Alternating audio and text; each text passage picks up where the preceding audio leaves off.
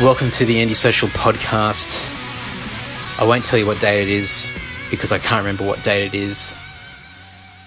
Because I'm sweating so much. I'm in my little office at my house. I have no air conditioning and I swear it's 40 degrees in this room.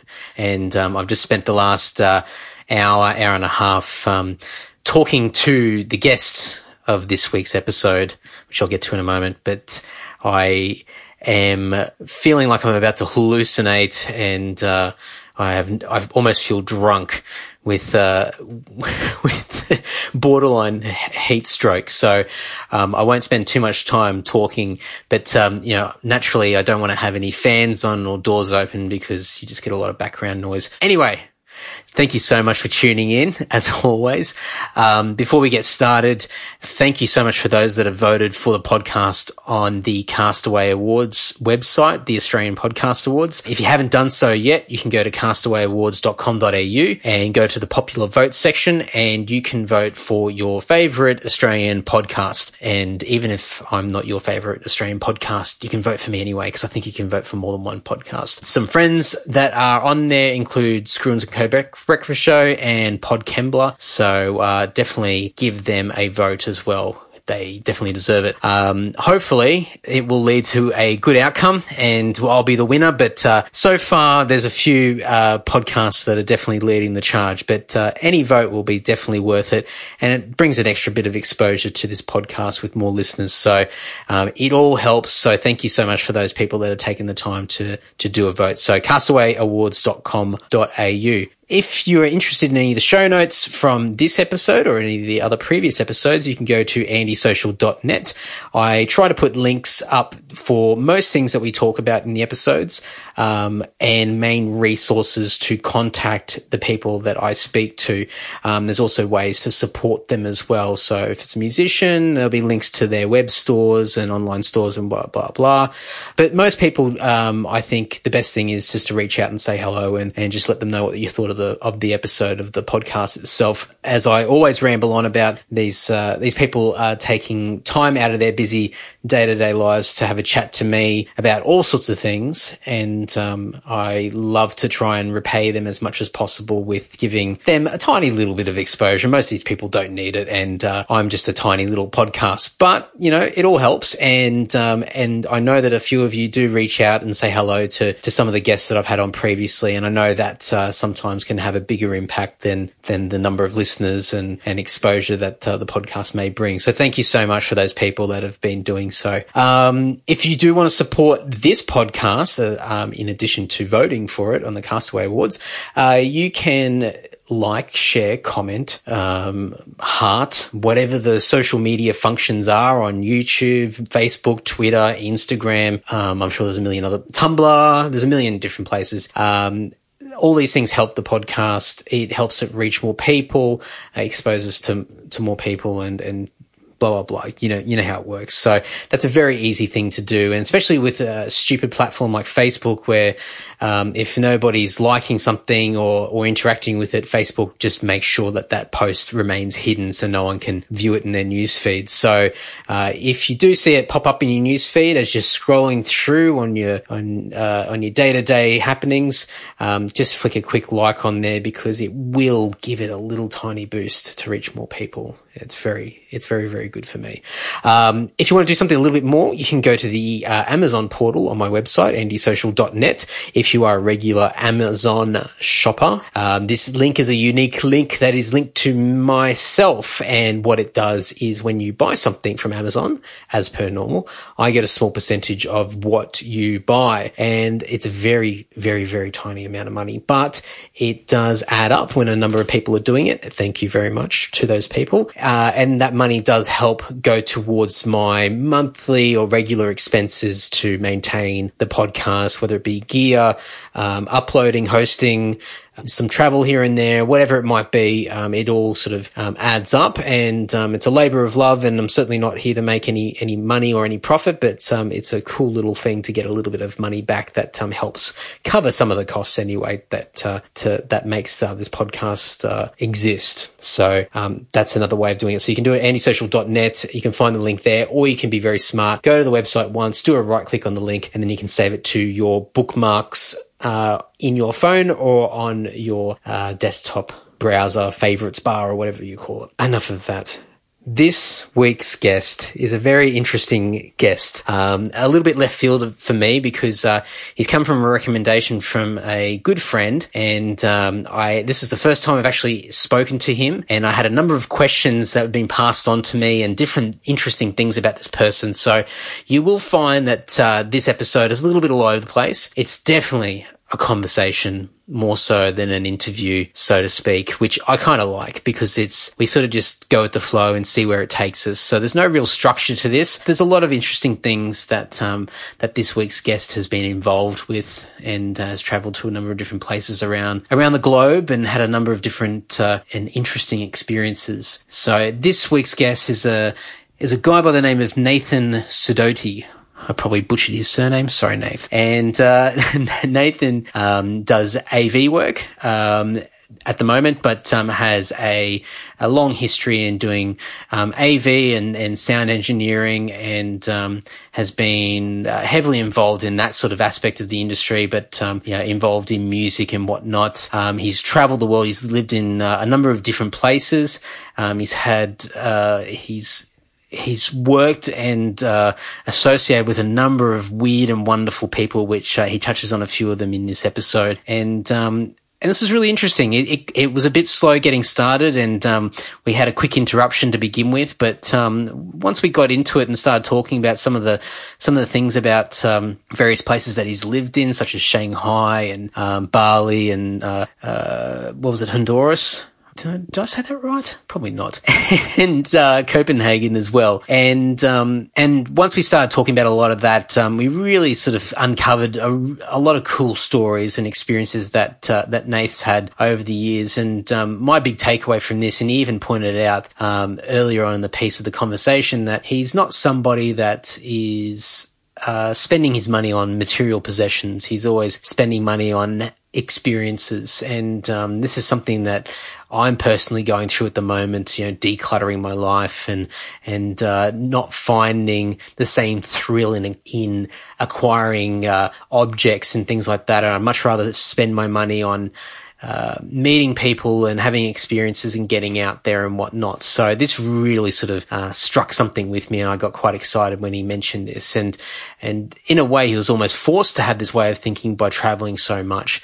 So there's a lot of cool perspectives that he has, and at one point he mentions his battles that he has when he looks at people that have a bit more of a stable life and have spent a little bit more time pursuing their careers and whatnot. And I think it's all about perspective, and as he said, the grass is always greener on the other side. And I think when it all boils down to it, the experiences that you have, the people that you meet, and the things that you learn along the way are far more valuable than acquiring assets or acquiring objects and material possessions and whatnot. And there's always exceptions to the rule, but I think when it all boils down to it, I think Nath's definitely on the right track and has the right idea when it comes to enjoying life. So I'm so sorry. Enough of this. I'm talking way too much. So enjoy this episode with Nath, and I'll have a few more comments at the end of the episode to wrap it up.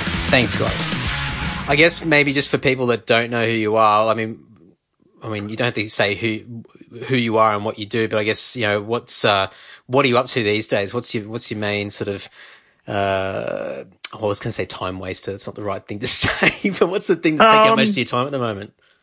I guess basically work, like with most people. I guess, with the realisation of coming back to Sydney is, you asked me 6-8 months, or you asked me a year ago whether I'd end up back in Sydney. I'd probably say no way, but all of a sudden I've ended up back in Sydney. So it's just sort of dealing with getting my head around being back in Sydney, and yeah, thing that sort of I get a bit of a time waster for me, and something that I've bought that which is a bit of a midlife crisis, and something I wanted to do for a long time is I bought myself an old Holden. Oh yeah, nice. Doing it up. Yeah, so I sort of sneak into the garage every now and then and try and get a bit of time on that. It's an old 67 HR Holden. Nice. It's in pretty good nick, but I've done a few motorbikes before, but I've always wanted to do a car. So yeah, I bought a car, and Does that link into what you said the other day about giving yourself a resolution for this year of staying away from your phone on the weekends so you can dedicate time to doing stuff like that? No, it's just something that I've just been aware of, and it's something I noticed, with my wife too. She's very good at sort of,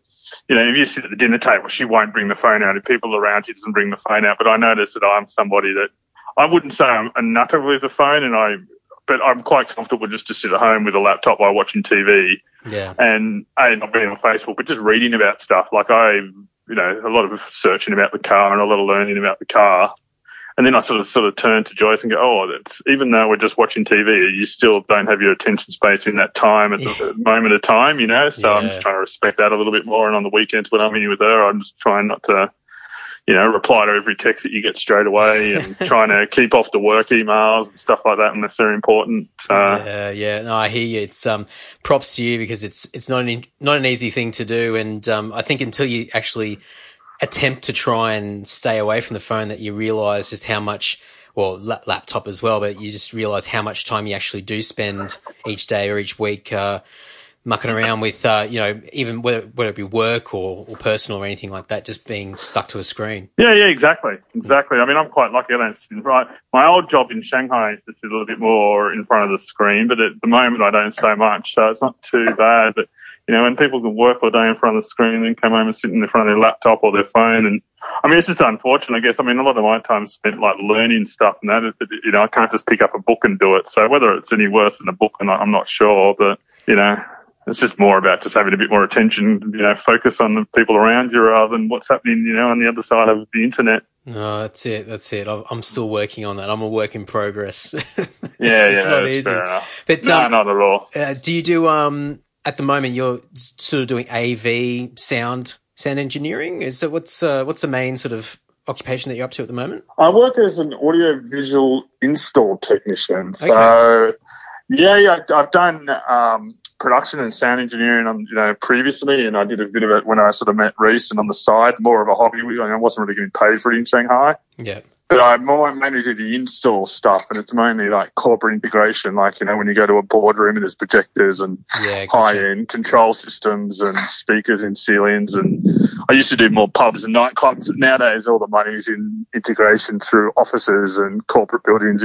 This week I've worked in a 150-year-old courtroom down in Picton, and last week when I couldn't talk to you, I was working in the jail at Berrimah, and, So, there's good variety. I guess as the rest of the world catches up to technology, someone's got to be there to make sure that they understand it and obviously have it installed and they're ready to go. Exactly. And it's a bit of a boom at the moment, there's video conferencing, and again, what we're talking about with the internet stuff, everybody wants to be on the internet, so everybody wants access straight away, and, everyone's doing business over video conferencing rather than, it's quite interesting. We can install one TV screen and a camera, and it can cost anywhere to $50,000-$60,000 just to buy it. But then the CEO turns around and goes, well, that's it's half a year's flight for a couple of my staff to fly to Melbourne to do a meeting when I can just do it via video conferencing now. So it all adds up. That's it. Justifies the cost. Absolutely. Yeah, exactly. A good industry to be in at the moment. Absolutely. Yeah. So it's kind of interesting. But it's just mainly to step away, I guess, from the sound engineering, just because mainly the hours, I work 9 to 5, or not 9 to 5, but, tradie hours, Monday to Friday, as opposed to late Thursday nights and late Saturday nights when gigs are on, et cetera, et cetera. Yeah, absolutely. Especially sort of coming from a music background myself. I mean, I do the 9 to 5 grind, but I'm also, playing over the years and whatnot. So, I mean, pretty much, from a Thursday night right up until a Sunday night, you're out of action. I mean, I could think of worse things to do with your time, but totally. But if you've got other things in life as well, it can certainly take up a lot of time. Yeah, totally. Well, one thing I was going to say is with your sound engineering that you've done in the past, I was told that you've done some pretty interesting stuff in the past. Apparently you did some early tours with the Wiggles. Yeah, that was just around New South Wales and a few shows. Yeah, right. That was just at the very... I used to work for a guy who was quite prominent in the theatre industry, like being a sound engineer for theatre. So that was sort of how I got into the industry. I worked with him for the first 6 months kind of thing for free, and then I worked with him for about 5 years, and one of those tours was just doing a show with the Wiggles when I was first sort of starting up. And again, Reece sounds a bit more glamorous than it actually was. It's like, dude, it was just a gig, like it wasn't really. He's like, it's the Wiggles. But it was kind of quite cool. I was actually doing universities and stuff when I was sort of, I don't know, just getting their name out and about. Yeah, absolutely. And I assume that, as you said, like getting a foot in the door to begin with doing the theatre stuff and doing it for free is sort of like, I guess, sort of an informal internship in a way to sort of get your foot in the door, I guess. Yeah, basically. I just did it. I remember in the old days, I didn't know what I wanted to do, and that sounded good, so I just did a whole lot of emails out to a whole lot of people, and then, I just said, look, I'm prepared to work for free with you, Oh, so that's even better, because you didn't even know anyone beforehand. You pretty much more or less the cold call version of email. You mentioned before you were in Shanghai for a while there. How long were you in Shanghai for? 6 years. Oh, shit. Okay, so that's a long time. And, yeah. And you were doing work for, was it the World Expo over there? I went over for a contract for World Expo for a year and a half. That was a year and a half contract. Yeah. And I think within sort of 3 months, I knew I loved it and wanted to stay after the contract. And then I worked for another audio-visual company over there and worked in as a visual, what would you call it? In operations. Right. For an audio-visual company, yeah. Yeah, cool. What, you just love China that much, love Shanghai that much that you wanted to stay, or was it more the work that was, or a combination of everything? Definitely wasn't the work. It was more, I don't know, you probably heard, it's a bit of a love-hate relationship there, but it's just the excitement of it. It's just, again, when I was sort of talking about dealing with Sydney, it's just trying to deal with the boredom of being here and the routine and the monotony of it. Yeah. Of being somewhere that you know so well. But then Shanghai, it was just such an exciting place to be. And then through Reece, I sort of fell into the music scene and, just met some awesome people. And by the end of it, it was more my friends and my social life that was keeping me there than really where I was. Yeah. By the end of it, I wasn't even using Shanghai for Shanghai, and that was kind of why I left. It was like, well, why am I still here? I'm not even using this city for what it's worth, Yeah, so gotcha. You'd almost exhausted what you needed from it at the time. Yeah, exactly. It just started becoming a familiar place again, and I had a bit of a dream to open a bar in Indonesia, and I'd saved enough money, and that was time to do it. So I went to Indonesia to open a bar and stayed there for a year in Bali and met my lovely wife, and so we ended up back here. It's incredible. Can you speak Mandarin? No, enough to get me around. Yeah. Enough to get in a taxi, enough to order food, enough to, Yeah, just the basics. Sort of, that's just a basic sort of thing, But no, I wouldn't say I can speak Mandarin. Yeah. Oh, it's incredible. It's one place I haven't been to China yet, and I've always wanted to go, and it seems to be a common thing that people say that have either lived there or have been there quite a few times. There's just this chaotic place. It's just you don't know what to expect, and there's always something happening. And I guess the sheer size of population as well is, for someone that's probably not used to it, could be quite overwhelming to begin with. Yeah, and just the people. I don't know, I never sort of call myself a racist person. I never feel that it's a racist comment to make, but I've travelled, 30, 40 odd countries and lived in sort of 4 other countries, but Chinese are just a completely different generation, sort of different people. They're just completely different. They're just in their own mindset, their own world, and it's hard to put a finger on, but it's really entertaining and it's really frustrating at the same time. As I sort of said, you might walk out of the day and come home totally aggravated or totally excited. It always just sort of invoked a feeling within you, whereas here I just come home not bored, but it's just very mundane and quite the same, Yeah. So it's just... I remember someone telling me ages ago, I don't know whether this is a myth or not, but one of the things that it might be in certain areas of China more so than just China in general, but when you're meeting someone for the first time, it's, one of the things that you sort of ask, how we would meet meet each other and go, oh, what are you up to? Like, what do you do for a job or whatever? They would ask you how much money you earn just to try and gauge. Oh, yeah. Yeah. So, yeah, totally. You'd be in a taxi and he's like, hello, you're foreigner. What do you do? What do you do in Shanghai? How much you earn? How much your rent? You know? Oh, they're very, yeah. And it's a very common thing, too, in the workplace for all the staff, just because I used to manage about 30-odd boys. Yeah. And they, you know, and then I had a manager above me, and he'd always get frustrated at all the boys complaining to me about their salary. It's like, yeah, it's common for them to sit around at lunchtime and talk about their salary and how much they earned and blah, blah, blah. And it's like, oh, they're not allowed to. I'm like, you can't change a culture because that's what we do in the West and in England. You can't come over here and tell them, you know, you just got to pay them fairly. You do. That's true. You know, you can't get around it by sort of saying, you know, I'm going to pay him this and him that, and then hopefully they don't talk about it. You just got to pay them both the right amount and what they're worth. There you go. Yeah, just do the right thing. yeah, exactly. It's incredible. Yeah, it's one of those places that it's just, it seems, I mean, I've been to Japan 6 or 7 times over the years and just playing and visiting and whatnot. And Japan, I think, is probably the closest thing that I can compare to China, but at the same time appears to be polar opposites in so many ways as well. But yeah, totally. Japan seems so insular and so closed off from the rest of the world in so many ways, and they've got their own thing, and they're very sort of, they take care of their own, and you go in there and you feel like you're on another planet. It's just incredible. And I assume that China is similar, but in vastly different ways altogether, of course. Yeah, totally. I've got a couple of friends from Shanghai that have lived in both countries for an extensive amount of times, and they both say exactly the same sort of thing. They're both very unique and both very similar while being polar opposites at the same time, and it's mainly due to the culture and the way the people are. They're just so completely different, you know. Whereas the Japanese are so dedicated to their company and the way they work, whereas Chinese are just so lazy and, you know, blasé about their job and would do the, you know, shittest job as long as it's the least amount of effort to get anything done.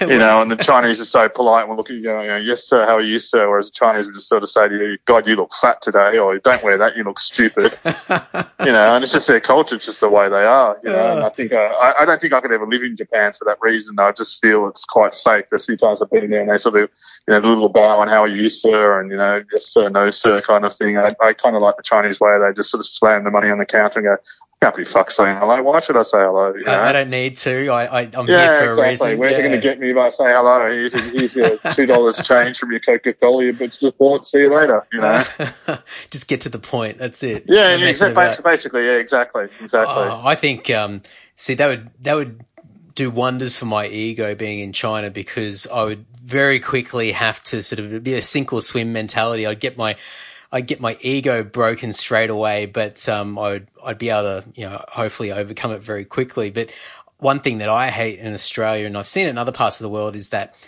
especially in Western culture anyway, that offers small talk. And I'm sure you see it sort of just doing what you do now on a day-to-day basis, you know, it's like, it's Monday again, or it's hump day, or it's Friday. Thank God it's Friday. Or, hey, how you going? And you don't answer the question. You just you say the same question to the other person as you're walking by. No one actually cares how you're going and whatnot. Totally. And from what you're saying with the Chinese, like, you just don't have that small talk. It's just, if I don't need to talk to you, I'm not going to talk to you. Yeah, exactly. Yeah, exactly. I'd love that. I'd absolutely love that. You mentioned Bali, so you're there for 12 months, and you opened up your own bar there? No, I wanted to. I went to go over there. Yeah.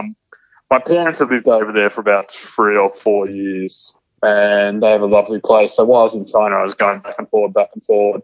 And even before I'd sort of got my Chinese contract, I went over there to have a look at the place. And, so after Shanghai and I'd saved a decent amount of money, I went over there and stayed with my parents, because my mum was actually a cook as well. She's owned bars, or she's owned restaurants and cafes, and my dad used to sell fruit and vegetables for a living, so it was, you know, ideal to have them there while I was starting, for them to help me out and absolutely have a place to stay until the business, you know, got off the ground, and, you know, get their input and stuff like that. And they've been going there back and forth for 30, 40 years kind of thing. So yeah, wow, it was a perfect place to do it. But yeah, you know, I looked at, seriously, I probably looked at about a half a dozen places and looked at about 20 other places, just, you know, walking in and looking on the outside, and it just wasn't possible. And I'd sort of met my girlfriend, or my wife at the time, who worked in hospitality all her life as well, and she was actually on holidays in Bali. She's from West Sumatra, And she'd never really done the legal side of things with it, but she was helping me out quite a bit, trying to find a place and get the legalities of, businesses and talking to business owners and stuff. And it was just a mindfuck how hard it was.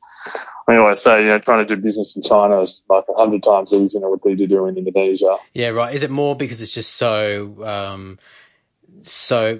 use the word again, chaotic, or just informal at the way they approach things? It's not as structured. Just informal. It's just almost, it's what we see as corrupt is what they see as every day. Yeah, basically. Gotcha. It's like you pay him this much and you pay him that much, and this was that much, and just the complete lack of information was just really difficult to deal with. Like, you'd sort of, and it's not just on a level of business. It's like getting your visas, getting your driver's license, buying a house, everything. It can change from month to month what the laws are. Like while I was there, the visa laws changed 4 or 5 times for foreigners. 1 month, a foreigner can't get a business visa unless he can speak Bahasa.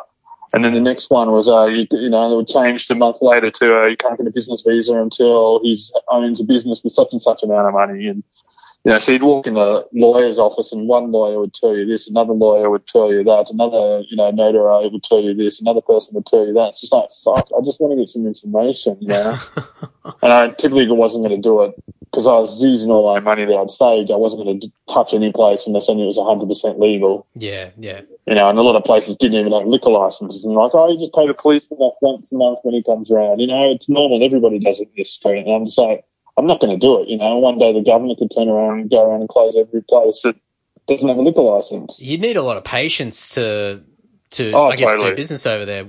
It's totally. Just, it seems, I guess it's like anywhere really. It's another world altogether, especially with, the way that everything's sort of, especially here in Australia. And I guess we've sort of taken a page out of, America's book, or North America's book with laws and licenses and all sorts of fees and admin fees and all sorts of stuff that you have to pay and all these loopholes that you have to jump through. And sometimes it's good to have a lot of that stuff there for a bit of reliability and structure and whatnot. But exactly. It's sort of like the other end of the spectrum as far as extreme's concerned. Yeah, exactly. And it's all, it's all about who you know and who you can pay off and who you can, And, like, for instance, my parents had good friends over there that owned a restaurant for 12 years, foreign man, local lady, one day the police just walk in, someone to see all your papers. Looked through all their papers, went, no, this is not right. And they had all their papers right for a long time. They've been trading for a long time, getting them renewed and stuff.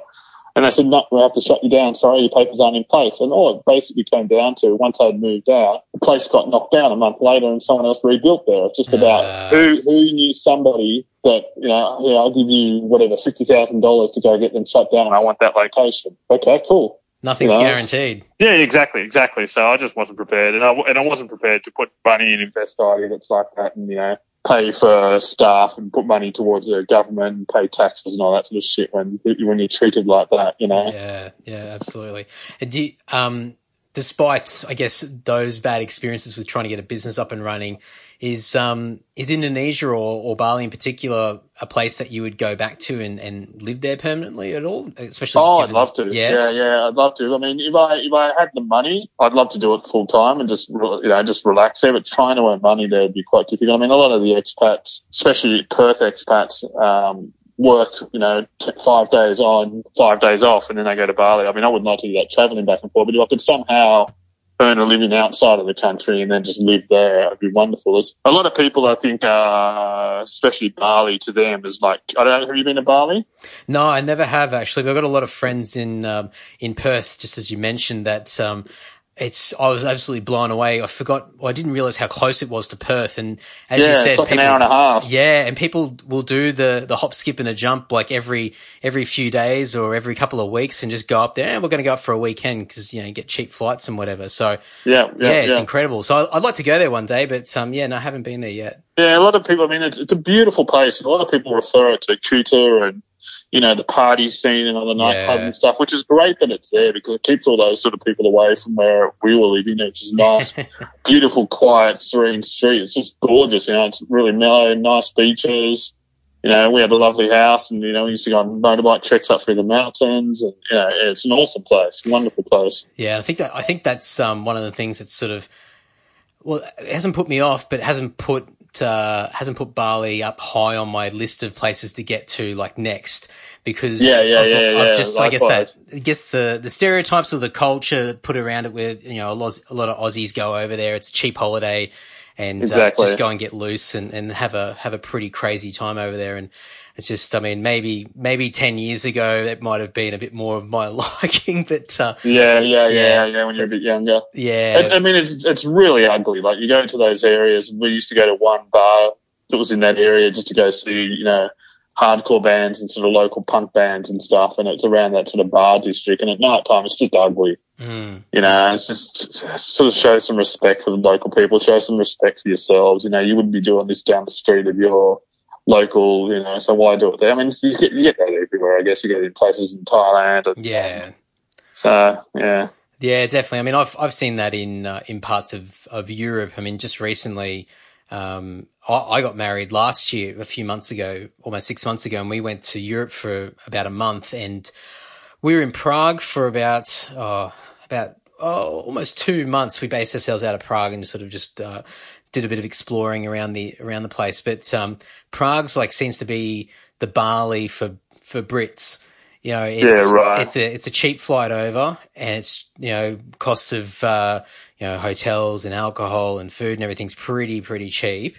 And they rock up Friday afternoon. They're just loose for the whole weekend, and then by either Sunday night or Monday morning, the place is a ghost town as far as the Brits are concerned. And it was just incredible. Yeah. It was just and they just ripped the place apart. It was just absolutely insane. And I just thought, this must be, whether it's exactly the same or not, but this must be something like what the Aussies do when they go to Bali and just rage. Yeah. I mean, a lot of the Indonesians sort of look down at a lot of the Europeans because they're a lot pickier, and they sort of, let's say the Australians are friendly and nice and don't barter and don't get aggressive and stuff like that. But they, you know, you just have this, as soon as you say you're an Australian, they just have this perception of you straight away of, you know, you drink lots of beer and sit in the pub from 12 o'clock watching the football and have no desire to know the culture. And, you know, it's sort of a little bit unfortunate that, you know, there's a culture too about, you know, oh, I used to have an Indonesian wife, and they're sort of like, oh, right, okay. And it's like, no, she didn't work in a bar beforehand, you know, blah, blah, blah, you know, she's a good girl, she never drank before, blah, blah, blah, you know, all that sort of stuff. And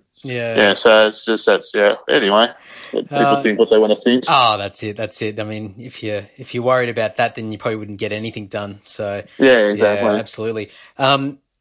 So you mentioned that you've lived in a few other places around the world. What I think was Denmark one of them? Yeah, I lived in Copenhagen for a year, so that's about as much as I've seen of Europe. Yeah. So firstly, I lived in Honduras. I lived in a small island in the Caribbean in Honduras, which was a very random trip. And again, if you told me that was going to happen, I would never have thought so. And then from there, I met a Danish girl, and from there I moved to Copenhagen and went there with her for a year. And again, I had no desire, no idea what Copenhagen would be like, and ended up living in Copenhagen for a year. That's incredible. How on earth did you get to Honduras in the first place? I'm jumping all over the place, but as soon as you mentioned that, I went, oh, wow, okay. No, I went to go live in Mexico. Yeah. So I went to go again after a lovely F9, after another girl. So I met her in Australia, and I was just sort of like, you know, okay, she's going back to Mexico. And I've always really wanted to live out of Sydney for as long as I can remember. Never really had the reason why. I've always travelled, and I thought, it'd be great to live out of somewhere. And she was, I guess, more of an excuse. Like, I sort of tried to make that relationship work to, you know, we were never really into each other, and then that sort of lasted a day and a half when I was in Mexico. Pretty much when I landed and her at the airport, I realised it wasn't going to work. And then I was just sitting in a bar in Mexico City, and I'd met a guy that had just come back from Honduras and told me about this small little island that was great for diving. And I just sort of, you know, a couple of years prior to that, got my dive license. Went, I'll go down there. And then I ended up, from the first night that I got on the island, I found a job in a restaurant, found a job in a dive school, and found a place to live. And I just ended up staying there for a year. It's pretty incredible because that scenario just reminded me. I don't know if you've ever heard of like the French Legion, the special forces army unit, and what they do is they drop these guys into like Germany or whatever. This is part of their training with no money, no resources whatsoever. And they say basically get back to France, whichever way you can. Yeah, right. So they'll go to wherever they'll drop in a field somewhere, random village. They'll walk into the village. They've all got to split up and they've got to try and find a way to convince someone to give them a lift somewhere. They have to try and find somewhere to earn some money. And it's really like the pressure's on for them to be resourceful and creative with nothing. So when you just said that, then I'm thinking, it's almost like the equivalent of French Legion, just dropping into Honduras. The backpack version. Yeah, that's it. But, that's something, for me, it's just such a foreign concept of like, I'm far too organized sometimes. I'll plan things in advance to make sure, like I always have the flexibility if something doesn't go right that, I'll adjust and whatnot. But, to be able to sort of just get a bit of a sniff of an idea and then just go down there. And as you said, like within that first day or night, you've already hooked up work and you've got some things moving straight away. That's such a cool thing to hear at least from my point of view, because it's just such a weird concept for me to take in. I guess I don't know. I've just always been a hard worker, and I've always known.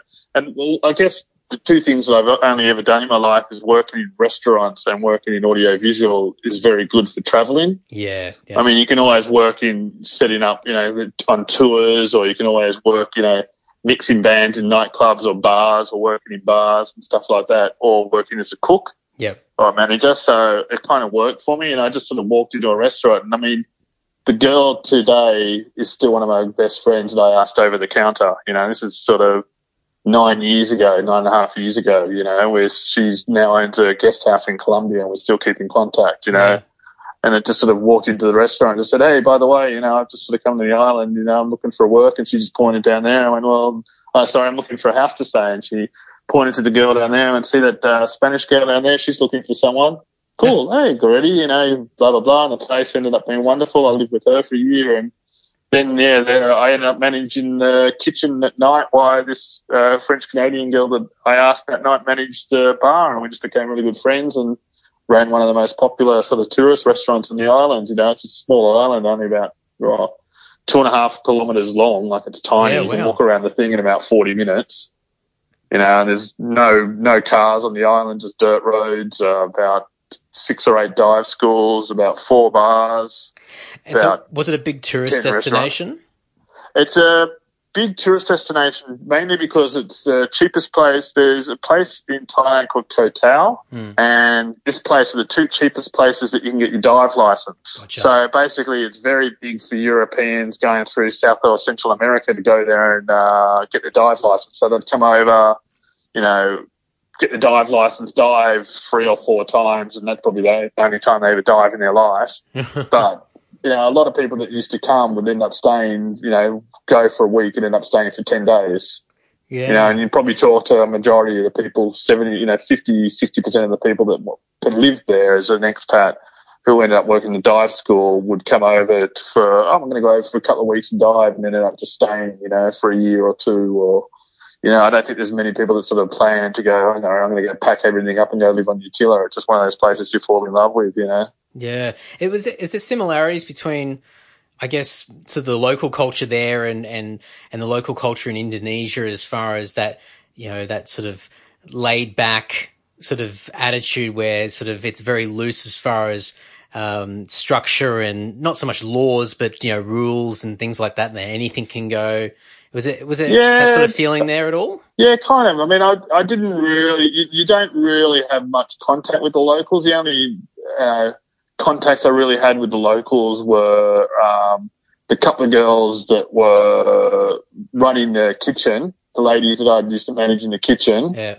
And they couldn't speak any English and I couldn't speak much Spanish. And then our boat captain and a couple of staff at the dive school. Gotcha. And it's just island folk. Like they're all very uneducated. They sort of grew up there all their life.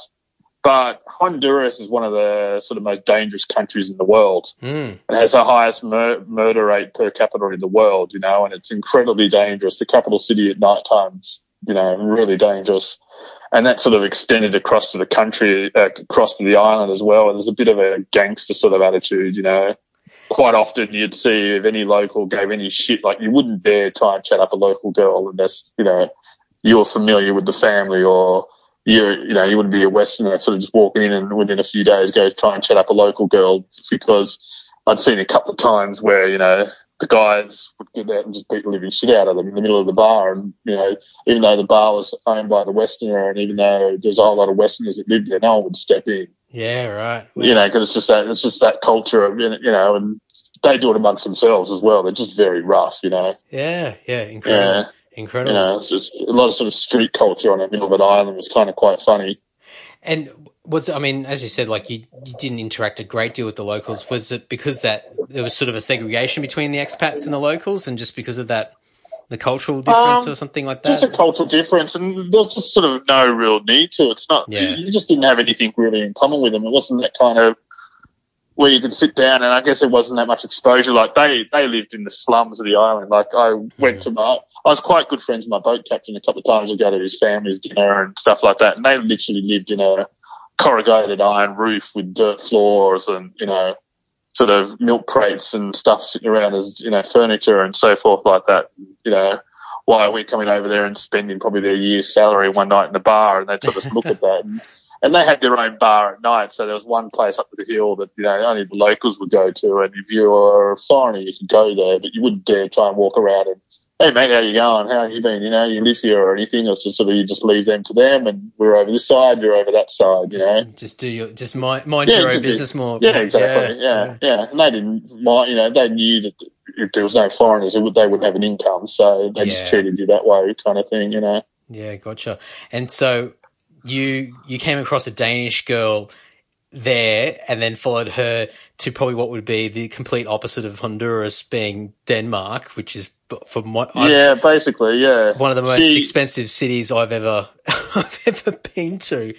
Yeah, well, so she left, and about 3 months after, I was like, I don't want to go back to Sydney. I just sort of had enough of the island, or I'd sort of almost felt guilty with the island. I was 33 or something, and just like literally I was waking up 7 o'clock, diving till midday, then, taking people diving until midday, and then in the afternoon I'd go on my own sun dive and then just be in the bar or smoking weed or whatever, just doing nothing. Yeah.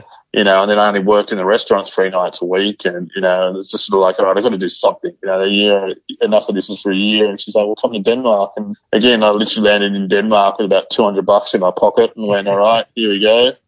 And again, not research, and that's why I didn't get to see Europe, because I was just under the assumption of, okay, every 3 months I'll leave Denmark and go across to Germany and update my passport, get a new visa. Yeah. So I didn't know anything about the Chechen agreement and about visas throughout, Europe and stuff like that. So I just kind of got stuck in Denmark, in Copenhagen, because by the time I'd earned enough money to travel, I'd already had my 3 months up. Yeah, gotcha. And so I couldn't travel anywhere, and if I left Denmark, I couldn't get back in. So unfortunately, I didn't get to see Europe while I was there, and I'm not quite sure whether I can or not, because I guess I can now, because apparently if you overstay your visa, they can ban you for coming from 7 years. Oh, right. Wow. Yeah. So they didn't say anything when I left, but, apparently they don't have to. No. But it's been 7 years now, so you may be okay now. Potentially. Yeah.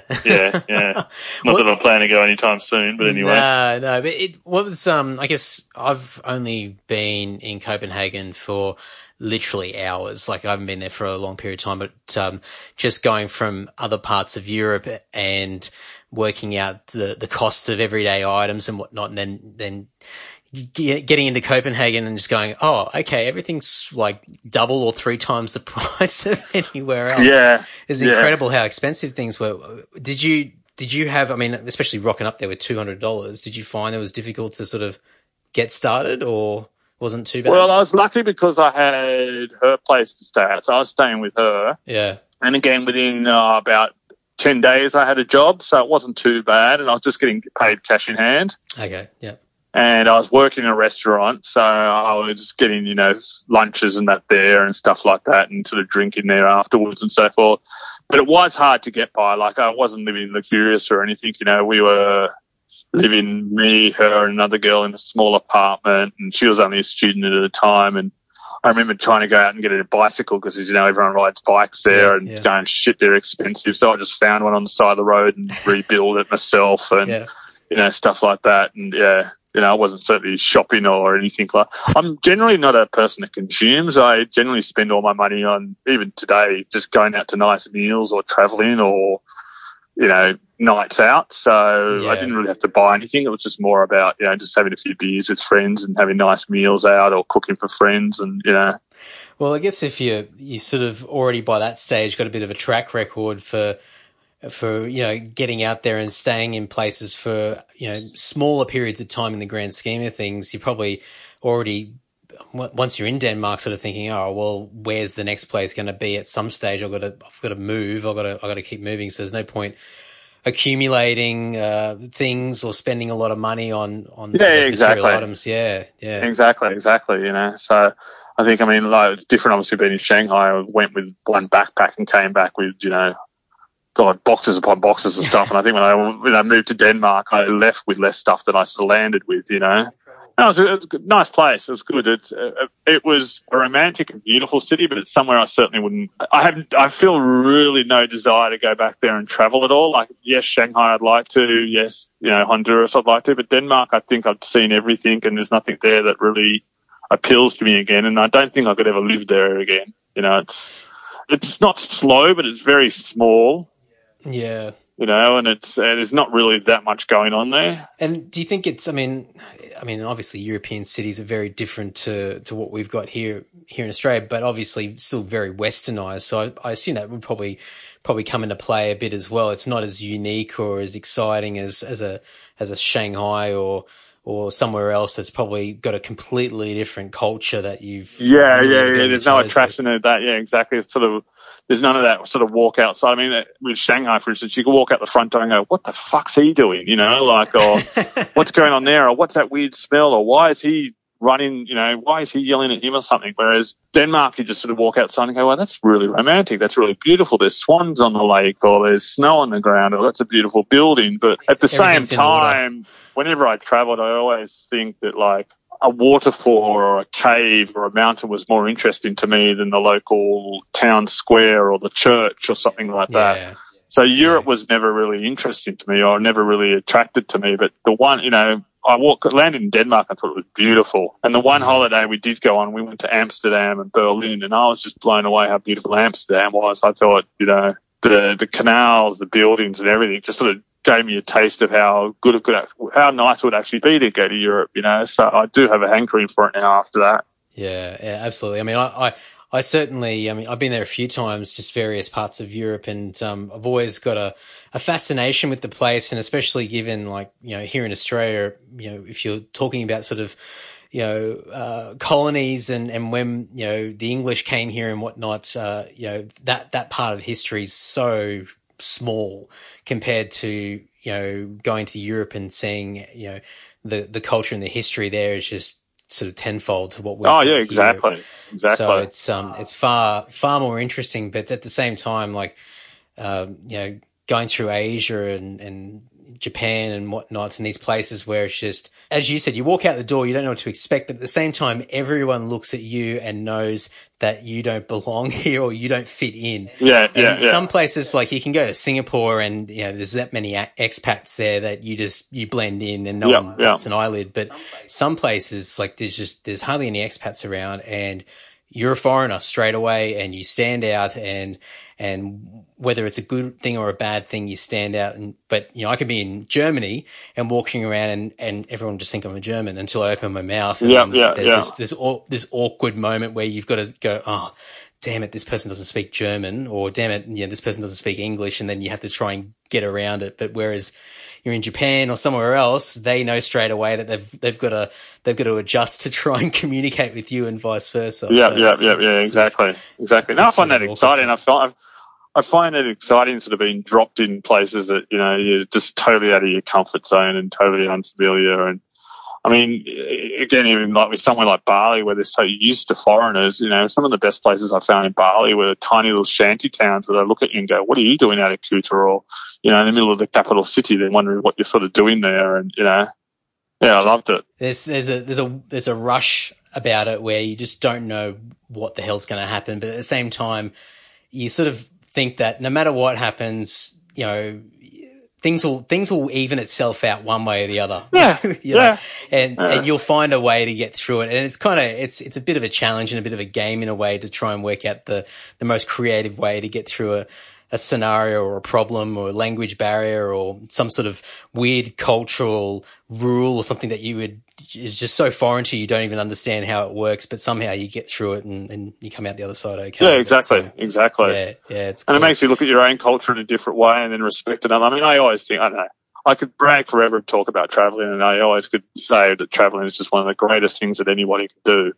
You appreciate home a lot more, or, you know, a different concept of what home is about when you're out and about and seeing how other people treat their homes, or you treat, you know, when you walk into their home, you know, not as in home as in physical house, but, you know, where they live and where they're from. And even at the same time, you know, having my wife who'd never been to Australia before, never really been to a Western country before until I brought her here, I have a different outlook of, you know, going around the city when I'm with her than I do by myself. You know, because I've just sort of seen it through her eyes, you know, and she's a foreigner in my country, and I'm excited to see her and her reactions and trying to show it, you know, my home off to her is awesome. You know, I love it.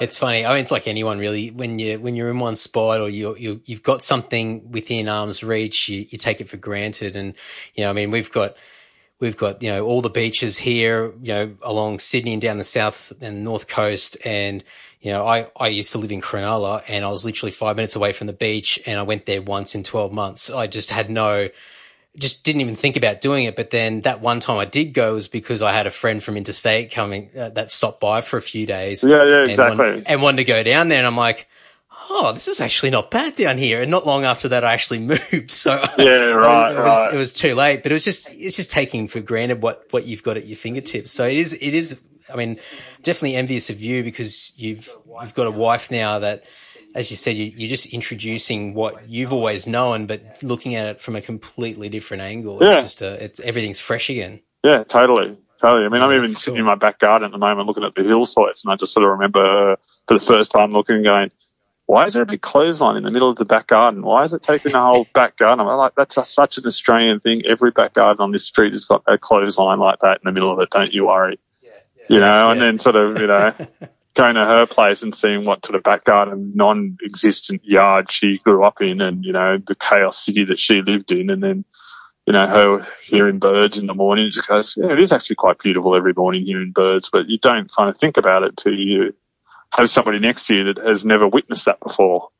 Points it out. Yeah. Oh, that's cool. Would you ever consider moving away anywhere again? Like, is there any sort of, have you got short-term plans of being in Sydney just to? Oh, no, we've got plans to. Yeah. I'm looking every day because I'm still interested in buying a cafe restaurant somewhere, and I'm still looking somewhere, and if I could put my finger down to a country that I'd be prepared to live in, I'd jump at that. If a job came up anywhere in the world and Joyce was happy to do it, I'd be happy. I'd be more than willing to do it, you know.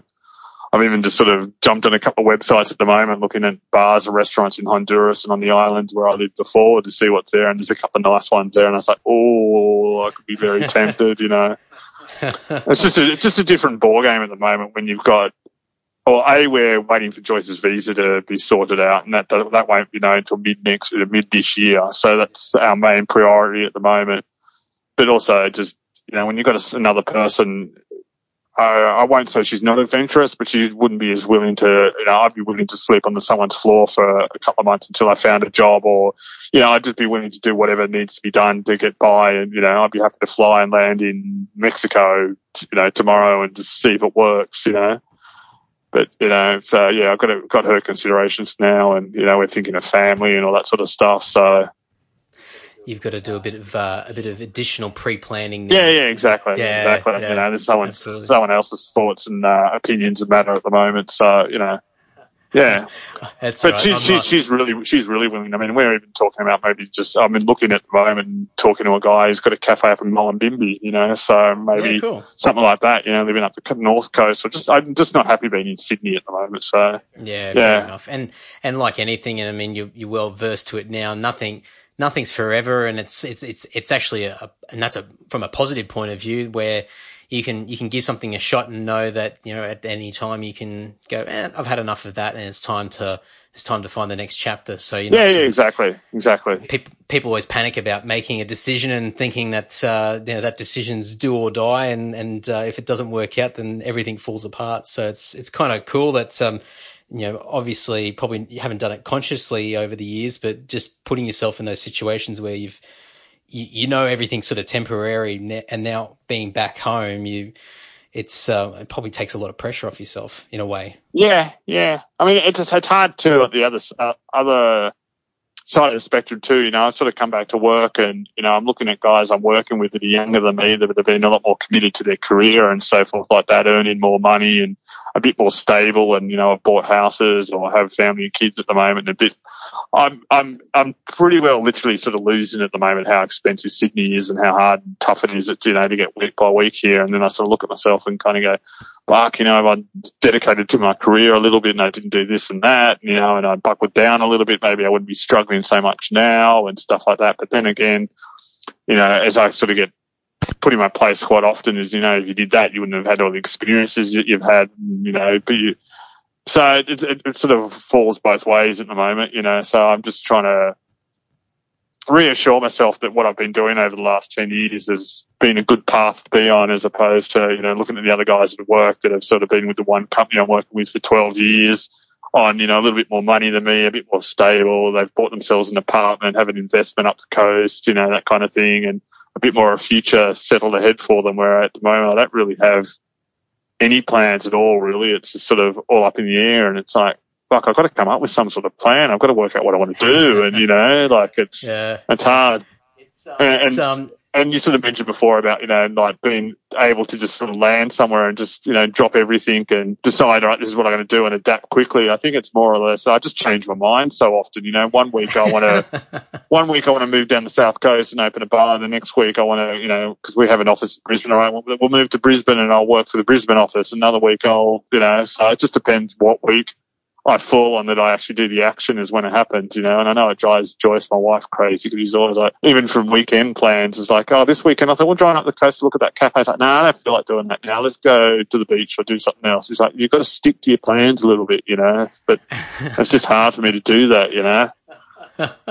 Yeah, I mean, I guess all you can do is try and look at the silver lining of the situation that you're in. I'm sure, like, using the examples of the other guys that you work with who are younger and they've got the stability and they've put some time into like that one path and career and whatnot. I mean, I'm sure if they know about half the things that you've done, they're probably going, oh, geez, you know, I've probably wasted the first 10 years of my working career by staying around home and not doing a great deal. So yeah, it's always grass is green on the other, as I say. You know, like that's it. Always. You know, I had a really interesting boss that I worked for in Copenhagen. He was actually the creator of Aqua and wrote "I'm a Barbie Girl." Yeah, right. So, you know, he owned the restaurant that I worked for. And I always said to him, oh, man, you know, it's so good. You got so much money and you got, you know, blah, blah, blah, and all this sort of stuff. And he just sort of turned around and went, Nathan, you know, you've got one of the greatest skill sets I know of anyone. You work hard and you're prepared to do whatever needs to get done by, and you've been able to travel the world with it, you know, whereas he's got all the money in the world, just goes out and buys a boat this day and that this day and another restaurant here and another this there and travels wherever he wants. But he doesn't have any freedom. He's tied down to all his businesses. He's got so much locked up. He's so stressed out, you know. So yeah, it's all perspective, isn't it? Yeah, I mean, exactly. Really, and it's probably right. I mean, in the end, I mean, you can't take anything with you at the end of the day when your time's up. And exactly. I guess if you can sort of look back and get some fulfillment from experiences. I mean, as you said before, you're not much of a materialistic person, so you're always, if you're spending money, it's spending money on experiences and exactly, and getting out there. So I mean, that's, I think, probably in the big picture, you probably, your life's going to be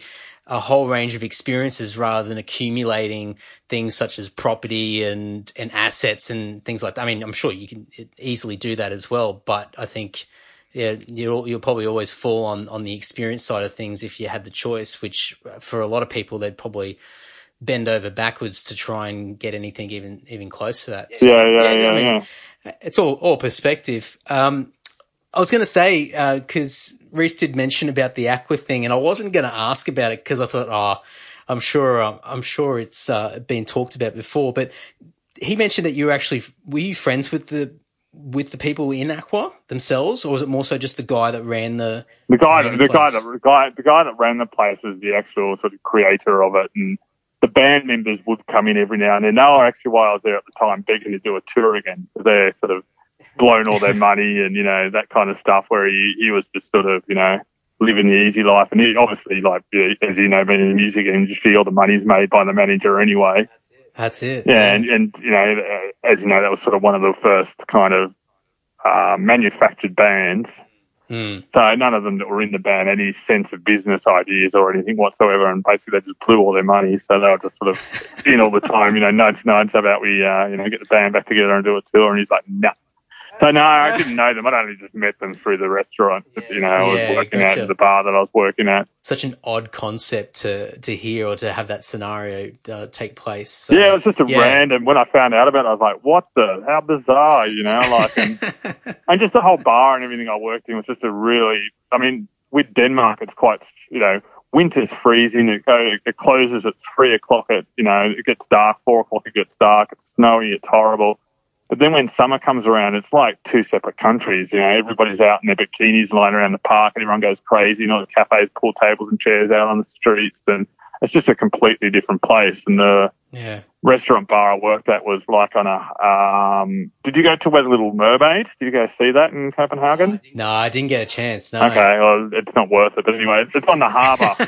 And basically they made a beach on the harbour. They got truckloads of sand in, and, you know, they made beach volleyball courts and all this sort of stuff. So, you know, hundreds and hundreds of Danish people would come down a day in their bikinis, and I just sort of sat there going, this is so bizarre. Like, this whole concept is just very weird, you know. So, yeah, it was a good bar, a good place to work at, and, you know, interesting. It was a great bunch of people to actually meet because the other owner was in the art scene and quite a contemporary art collector and blah, blah, blah. So I got to meet some really interesting people through working in that restaurant, you know. It was really good. So it's a bit of a hub for sort of eclectic people. Yeah, people exactly. Exactly. Yeah, exactly. Yeah, that's cool. You know, and the owners were really nice. You know, used to hang out with them and got a lot of other work through other people through them, and yeah, it's good. Yeah. Oh, that's amazing. I'm just keeping you on the time, so I don't want to take up too much of your time. But I've got a few quick questions, and they're based off what Reese has fed me. So I thought you can give quick answers if you want to. But do you want to tell me about apparently you had a motorbike crash not too long ago? Yeah, that's how I sort of ended up in Shanghai. I had a motorbike accident. I had to head on with a car about 7 odd years ago and broke all my knee and shattered my knee, and I couldn't work. And then when I got better, I sort of was on the internet and found, you know, looking for AV jobs, and there was just a little click in the top right-hand corner that sort of said AV work overseas, and I clicked on that, and yeah, I had to have the interview. That was a Wednesday. I had to have the resume in by a Friday, had the interview the Wednesday after in Sydney, flew down to Melbourne, and the week after that I was in Shanghai. So from the day that I saw the ad to when I was in Shanghai, it was like 3.5 weeks. So in a way, if you weren't involved in that motorbike accident, you wouldn't have been in China. Wow. Yeah, exactly. Exactly. So, you know, something good coming out of the bad kind of thing, you know. Oh, incredible. Another thing, you used to organise a lot of raves in Sydney. Apparently you organised one on the Harbour Bridge that you had to close off the bridge. No, not the bridge, before the bridge. Have you heard of Reclaim the Street? Oh, I've heard of. Yeah, I used to be heavily involved with Reclaim the Street and that sort of underground movement and so forth. And we did like, I don't know if you know Sydney at all, but we blocked, I was probably the only person that managed to not block off personally myself, but managed to DJ in the middle of George Street in front of Town Hall, you know, with 5,000 people around kind of thing, blocking the street off on George Street, yeah. What, is it almost like this is probably a really poor way of describing it, but almost like a flash mobs type thing where you're just doing it at the last minute, like, or do you actually go through the licensing and whatever to organise it? It started off basically around in the Newtown area where the crews that I was sort of friends with and involved with, and so I sort of got involved with it because I was more involved in DJing and involved in the underground scene. And there's a group of guys that would just literally on a scaffold, put a sound system on a scaffold, hide it behind a shop, and then at some point on a certain day that was organised, and there's all meetings involved and stuff, and there's, meetings involved about, okay, you're going to block that street off, and we're going to detour the traffic around this way and all that sort of stuff. So it's not just literally walk out in the middle of the street and block everybody off. It was all sort of planned and how to reroute the traffic. And, so it got to that point where they were just sort of pulling a scaffold, a mobile sound system out in the middle of the street and blocking the crew off, to the point where the police got involved. And for something like the George Street one, the police were involved. We didn't get licensed or anything, but they were warned that, hey, we're going to have so many thousands of people, you can either try and stop us, or you can, try and do the right thing. So they would end up, stopping traffic in front of us and all that sort of stuff until we got to locations, and we wouldn't tell them where we're going to stop and, where we're going to go. We'd just be literally like, all right, we want to go up and down George Street around here and back around there. And then they would just sort of try and coordinate the traffic ahead of us. So you're on the back of a truck or something like that? This one was like a big mobile bug that was all welded up. So I was like in the center of a big bug that was sort of being pushed around the street. But I've probably done like about a dozen of them, and some of them were they'd block a street off, and there'd be a whole lot of sort of mobile, I wouldn't say mobile, like sort of set up little sound systems up and down the street, up to like 12 sound systems. To some of them were just sort of big mobile, back of a truck systems, where it was just one big sound system with a big sort of mob or protest or crew hanging behind it, walking behind and dancing, and then we'd sort of stop in an area, and that would be our end point kind of thing, and that would sort of go till, all hours of the night. It just sounds like absolute chaos. Yeah, it was just wonderful. Like, it was great. And, in some of the instances, you'd get a lot of angry, people in cars and stuff being held up. But a lot of the time, the general public were quite aware of, and quite up for what was going on. It was good. It was refreshing. It was nice. Yeah. And, and this is sort of, late 90s, early 2000s. So the whole techno dance thing was still quite fresh and kind of quite new for Sydney. And to be out in the public street with a whole bunch of ferals with dreadlocks and all that sort of stuff was quite entertaining for a lot of the public, Absolutely. And I'm sure that it would have been a lot easier to get away with certain things as opposed to trying to attempt the same things now. Oh, totally. I'd hate to be a teenager in Sydney nowadays. It'd be horrible, Some of the things we used to do when we were younger, and just some of the nights we used to have, and some of the events and some of the spaces that we did were amazing. Yeah, incredible. Okay, next question. I'm just keeping an eye on the time. You got detained in Mexico? Sort of, no, not really detained. Kind of, when you're going to Mexico, you're supposed to get like a tourist pass, basically.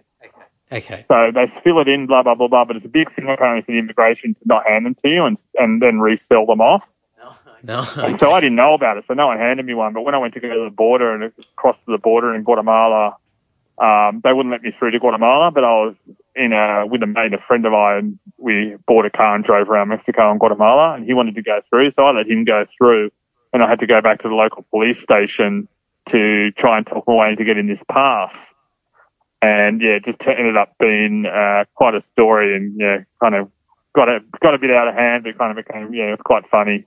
But I wasn't physically detained in jail. I was just sort of got put in a police cell waiting to be taken to the head of police, and then I got driven out into the middle of the desert in the back of a ute with a bunch of Mexican policemen with machine guns driving out in the middle of nowhere, and we ended up in this sort of, you could almost say it looked like a big, I don't know, jail or castle in the middle of the desert, something out of like Dusk Till Dawn kind of thing, and pulled up to big steel gates that have been rolled up and big timber doors being opened, driven into the inside of it, and then taken upstairs to the head of police, and it sort of got blown out of proportion. I got yelled at and carried on, and people screaming, and I couldn't handle it. I couldn't speak any Spanish at the time, and I was quite lucky. In the room next to me there was an official from the Mexican Navy who could speak very good English, and he actually had a bit of rank, and he came in and helped me and got me out of the situation and explained everything. And it was quite scary, but it ended up being like a 2-day big adventure. It was quite cool, quite scary at the time, but quite, it started off with me hitchhiking,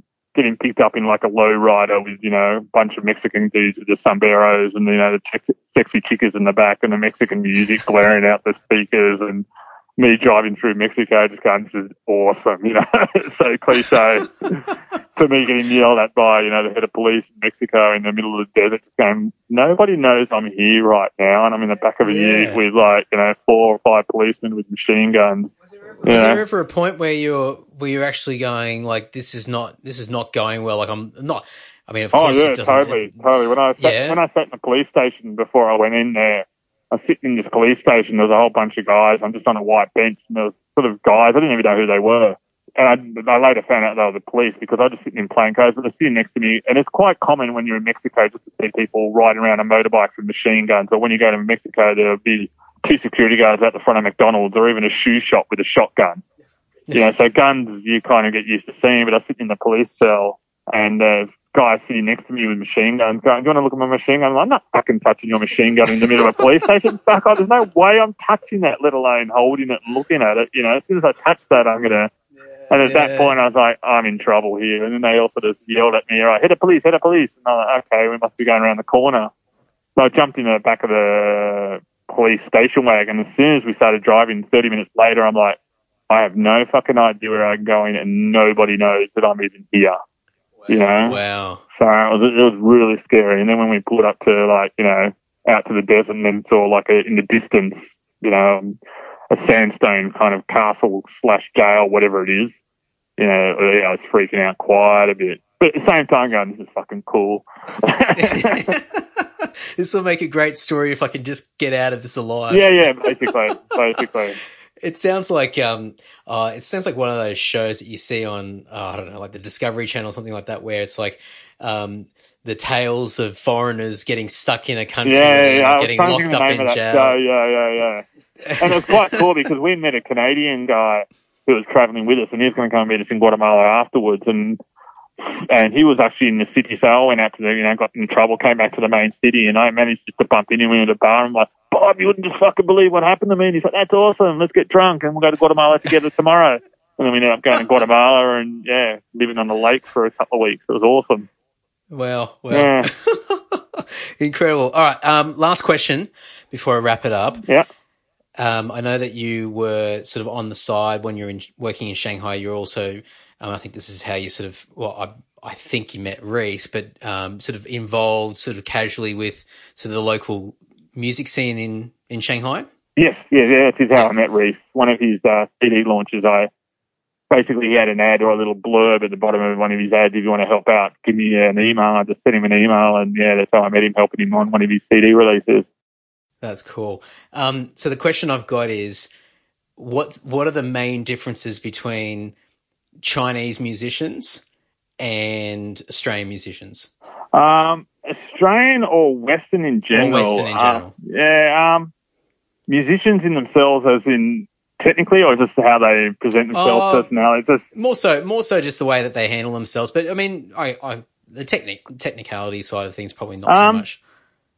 Just, I guess, the Chinese, I guess in general, I guess it sort of just stems from them and their personality. Is that they don't seem to take it as fun as the Westerners do. Like, the Westerners just do it and get up there and play. Whether they make it or not, it doesn't matter. They can play an instrument. Let's, hey, let's get together and, let's play, and why not? We make something out of it. Doesn't matter. Whereas the Chinese, I think, whether they think that they don't know how to go about it, that once you play half a dozen gigs, we should be big by now. We should be playing, first,